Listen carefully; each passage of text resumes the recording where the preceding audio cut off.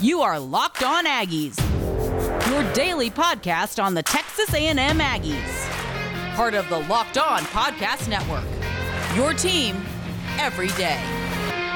Howdy, everybody, and welcome back into another episode of Locked On Aggies, presented by the Locked On Podcast Network. Cole Thompson here in the driver's seat, talking all things Texas A&M, and what would it take to see Jimbo Fisher move on from Kellen Mond? I know that's a really sensitive subject to talk about, but after two straight games of, I would say, adequate play at best, there has to be a conversation going on somewhere in the building about this.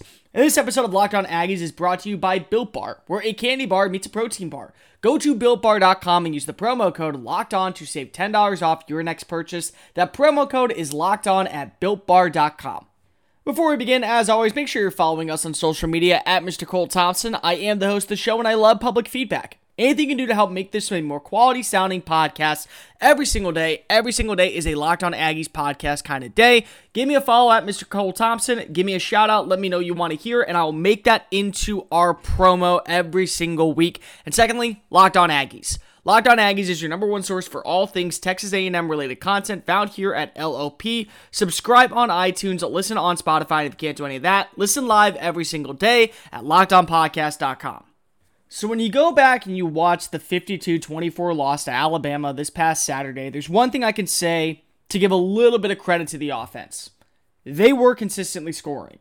You know, you look at what Kellen Mond did. He did have 3 touchdowns on the day. They did have that opening missed field goal. Seth Small came back. He had a second one. You also had the likes of a good overall feel for drives, I think, early. Because it stayed pretty close all the way up until the Daniel Wright interception return for touchdown. Up until the pick six, it was a close game. I mean, they were down by 7. They tied the game.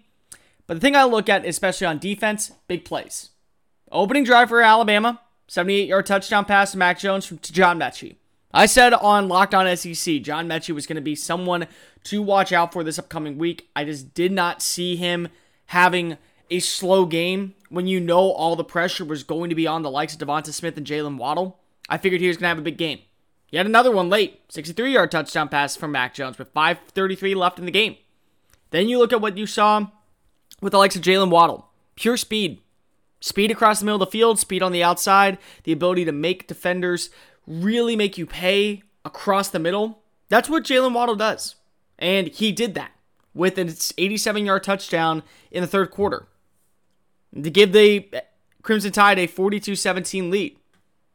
Big plays matter when it comes to football. And as much as I want to say Mike Elko's defense did a decent job, or they have been the better side of the ball this past year, they weren't. 20 for 27, 435, 4 touchdowns at a QBR rating of 94.1 for Mac Jones. This is a kid who couldn't get anything going in week 1 to show that he was a superstar under center. The run game for A&M depleted. That big 117-yard performance from Isaiah Spiller wasn't there in Tuscaloosa. Nye Smith, yeah, he had a touchdown. He had 2 touchdowns, both as a receiving option. The run game was depleted. And when you look at what you've seen from the likes of this offense, stability was going to be your big bread and butter. I still haven't seen that. And that's a big problem going into this week 3 matchup against Florida. Stability at a position that is so detrimental to a team's success. A team that is actually built to win now. I get it. You lost the likes of Elijah Blades, who was an average corner at best, in my opinion, last year. You lose the likes of Jamon Osborne, who is your go-to weapon if you're Kellen Mond. I get that. You lose Anthony Hines, who was slightly above average, I would say, for the linebacker position. But that still doesn't really add up. Outside of Michael Clemens, there's not really a great pass rush. There's not really a great offensive line execution. There's not really anything special going on with this A&M offense. The secondary has played okay. I mean, don't get me wrong, they had an interception. I'll give them that. It was off a tip ball, but they still had a turnover. I figured that they were going to at least get one, and they did. But there's nothing really that stands out. Jalen Jones, I understand. You are a freshman, and it's going to take time. Miles Jones, you're a 4-year part-time to full-time starter. You should not be getting burnt consistently against the likes of the Crimson Tide. Not in the SEC West. Against opponents you've gone up against for 2 years as a starter. No. That's inexcusable, in my opinion. But perhaps the biggest inexcusable thing of all has to be on offense. Jimbo Fisher in the fourth quarter finally realized, I'm out of this game. I do not have a chance to win. Let's see what we got with Haynes King. You pass up on Zach Calzada. You move ahead. You go with the Longview product. He went 1 for 3. He had a QBR rating of 80.1 because he threw only 3 times. But one of those plays was an interception. A horrendous interception if we're really talking about it. I mean, if you look at where King was aiming, and this is nothing against him. I get it. You're a freshman. But if you're going to be this type of quarterback in the SEC, you got to place the ball deep out. You got to place it out of the defensive back's hands. It was an underthrown ball that Malachi Moore was able to go pick up in the end zone on 1st and goal. I mean, and the biggest thing is you saw what King could do as a complete player. He was able to run it. He led the team in rushing yards on the very last play. His throw to Chase Lane, was fantastic. So it's not like we're just seeing, it's a freshman, he's playing against Alabama. Let's just see what. Yes, it is. But at the same time, I look at what King did in those few moments outside that throw, which, again, week in and week out, you're going to have to better prepare for. You're going to be able to see a little bit more of. You're going to be able to dissect, this is where I need to place it next time. This is where I was wrong. He looked like a competent guy. And I want to see what happens moving forward. Let me just bring this up before we go take a quick little break. You ever looked at the Los Angeles Chargers? They have a quarterback by the name of Tyrod Taylor, who's safe, consistent. He'll get you 6 wins. He'll get you 7 wins, possibly. He's not going to be a Pro Bowler. He's not going to be a guy who comes in immediately and takes over a team. He's going to be consistently average. But guess what? Average sometimes goes your way when you have a defense that's willing to step up. Unfortunately, he's hurt right now, and so the team elected to go to Justin Herbert, their first-year quarterback out of Oregon, number 6 overall pick. Herbert's 0-3 as a starter, but the upside is what he's done in 3 weeks of play. He's one of 2 quarterbacks to throw for 900 yards in his first 3 games of the NFL. The only other quarterback is Cam Newton to do that. He has 7 touchdowns to 3 interceptions. 2 interceptions, horrendous. But he also leads the NFL in touchdowns past 40 yards with 3. Now, are they a better team? At the moment, no. But they're also very injured. Unfortunately, for a guy like Taylor, who did not ask to be benched.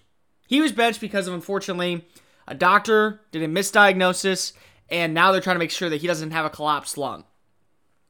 But once again, Taylor's likely not going to get the job back. He didn't get it back in Cleveland. He was up and down in Buffalo. Now he's in Los Angeles, and because of the potential that Herbert brings to the team, Anthony Lynn has to stay strong and go forward with this kid. Because the kid offers more upside and the potential of a greater outcome than the likes of Tyrod Taylor. I just wonder. I know he's young. I understand that this is a year that you're expecting big things. But why is Jimbo Fisher not having that same conversation? Because the way I saw King, who led the team in rushing yards, who in 3 throws made better contact with his receivers outside the 1 interception. Why are we not bringing this up in the conversation if this is a prove-it year that Jimbo Fisher can hang in the SEC? With the Aggies returning to College Station this upcoming week, even though the game is at 11 a.m., you're going to want to hang out all day, and that's why I recommend you grab a Built Bar. Now, Built Bar, you've heard the promo codes in the past about how they have 12 original flavors. Well, now they have 6 brand new flavors, including caramel brownie, cookies and cream, apple, almond crisp, and carrot cake. These aren't really protein bars. They're more like candy bars because they're covered in 100% real chocolate, and instead of a soft nougat, there's actually a soft covering that's easy to chew. They're great for someone who's a health-conscious guy such as myself because they help you lose or maintain weight while indulging in a delicious treat. That's because they're low calorie, low sugar, high protein, high fiber, and great for someone who's on the keto diet. Right now, I cannot put down the new coconut almond flavored, and it's because it has 18 grams of protein, 180 calories, 5 grams of sugar, 5 grams of net carbs. You're not going to find a product like this anywhere else.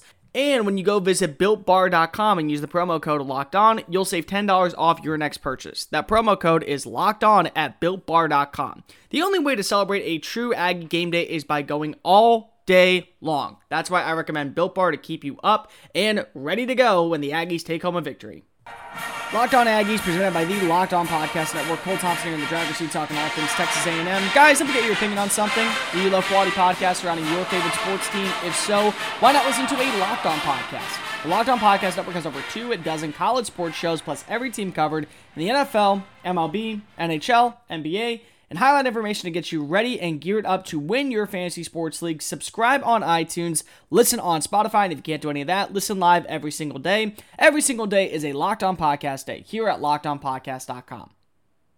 So let's talk about what we could see from Texas A&M moving forward at quarterback. Now, there's 3 options, and we're just going to go through each of them. We're going to talk a little bit about it, and then we're going to let you decide what you think are the best options. Number 1 is to go forward with Kellen Mond. Kellen Mond, in my opinion, has done enough with his legacy at Texas A&M to continue to be the quarterback. He's already surpassed Johnny Manziel in passing yards. He's only a few hundred yards away from taking over as the lead guy. Now, that doesn't mean that their wins are going to start improving. I mean, they're 1-1, and they have games in the next 2 weeks against a Florida offense that consistently can score, even though the defense is going to struggle. The defense is very struggling, especially in the secondary. They can put up a lot of points, still be 1-2. And then the week after that, they face off against one of the red-hot teams in Mississippi State, who did lose this past weekend to Arkansas. So you don't really know, does that make Arkansas good? Does that make Mississippi State overrated? Does that make LSU just a terrible team? All those things are questions that can be asked. And all those really can't be answered until A&M faces them. So you just kind of got to go with your gut, stick it out with Mond, and hopefully 8-2, 9-1 is still a possibility. There were moments in the game against Alabama where he did look the part of a quality starting quarterback. He only had one giant mistake, and that was the pick 6.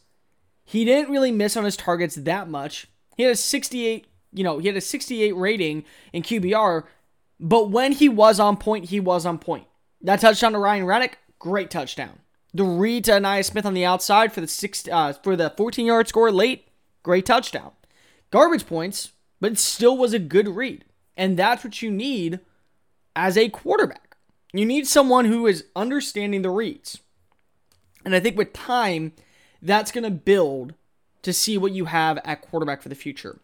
Option number 2, and this is the option that I think is best, don't guarantee anything other than a 2-back system at this point. If Mond wants to be in the record books and beat the likes of Gerard Johnson, he should. He's earned it. He's been there long enough. But that does not mean that there are not plays, there are not drives Haynes King gets in. Especially in games that you can easily win and in close games where you're seeing struggles from number 11. Number 13 in a minimal role last week had all the makings of what you hope to see for the future of A&M. And one thing that we remember, that a lot of A&M fans remember, is Kyle Allen was struggling. They decided to keep Kyle Allen in, even though they had a hot young shot by the name of Kyler Murray, who at his university in Allen High School was a star. He never had a losing season, never had a loss. And Kyler Murray was always considered the second option. Then he got a chance to start. He struggled a little bit, but then they went back to Kyle Allen. Then there were moments where they had both Kyle Allen and Kyler Murray playing, and the Aggies offense actually looked quality. They didn't look super impressive. They also didn't look horrendous. They looked like a quality unit. And with the defense playing at the way that they did, another game where no one had over 100 rushing yards. Now, the unit as a whole did, but no one in Alabama had over 100 yards on the day. And the way that the defense still was able to make some turnovers, eliminate those big plays. And I think in a game against Florida where you really have to worry about covering the tight end and Kyle Pitts more than you do on the outside. This is an opportunity where the defensive backfield, I think, can really step up and show, hey, we are one of the better teams in the SEC in pass defense. We are an older unit. I would love to see what we do in the near future. This is one of those times I think that this is a game where you could say that the defense really steps up big. When the defense steps up big and you have two quarterbacks kind of on the same rhythm and same pattern, I think that this could work. Mond has earned the right to be number one in passing yards, possibly even passing touchdowns, if the offense can finally start grabbing attention through the air. Because they've done it on the ground, I'll give them that. But if they can do that, I think he deserves the right to be in that conversation. That doesn't mean Haynes King does not deserve the right to just sit on the bench, especially when you see the struggles that have happened week in and week out. Number 3, here's another one, just plain simple. Go with Haynes King.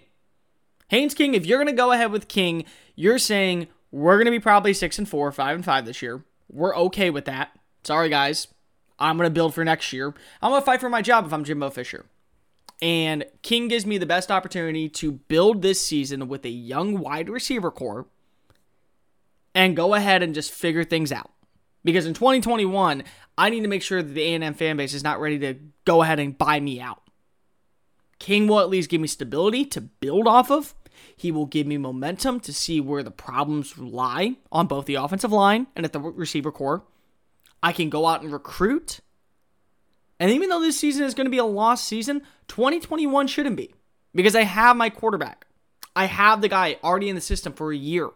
Working, starting, making plays under center. I have that guy. Yeah, 2020 was a lost year. But it was a lost year for everybody. I mean, we watch teams struggle all across every conference. We'll just pretend that we struggled this year. But I have my quarterback of the future, which means I'm set for 2021 when A&M fans are coming for my head. And step number 4, and this is just an obvious one, Zach Calzada. Calzada to me feels like the odd man out, especially when King came in over him. And this is a kid who's been on campus for all of one semester, and he's already earned the right to be the number 2 guy. If I'm Calzada, I'm looking at potentially transferring. I'm looking at if I have to beat him out next year. You know, one of us is eventually, I think, going to be looking for a new team. I hope it's me earning the starting job. I think the only way I can do so is by praying to God that I somehow come in next game in a blowout game, whether we're on the blowout side or on the opposing side, and I make some magic. And then again, if you really feel confident without King and you wanted to see what you have with Calzada, go for it. You can always do a 2-system set with those guys.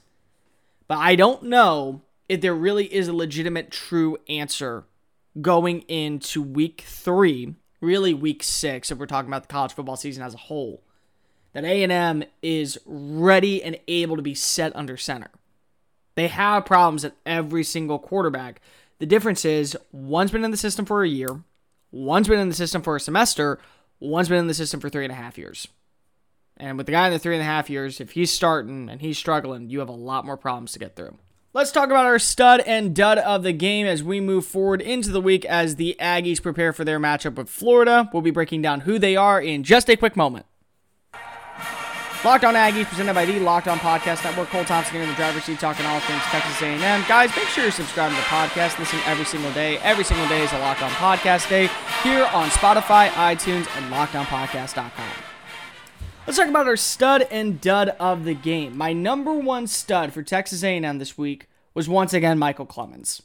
While he didn't lead the team in tackles, he did lead the team in sacks. He was the only player to get a sack on Saturday against Mac Jones in this Alabama offensive line that's probably going to compete for, it's not the Ringington Trophy. I know that goes to the best center. I always forget the name of that trophy, but they're going to be in competition because they've only allowed 2 sacks in the entire season, and one comes to the likes of good old Mr. Michael Clemens. This was a guy I was not really high on. I thought that he was going to struggle, but again, he also had a tip ball at the line of scrimmage, which helped lead to that interception by DeMarvin Leal. So he's done a lot to really step up and play that opposite outside defensive end role. And I think that when you look at what he brings to this team right now as a competitive player, he's someone to keep an eye out on.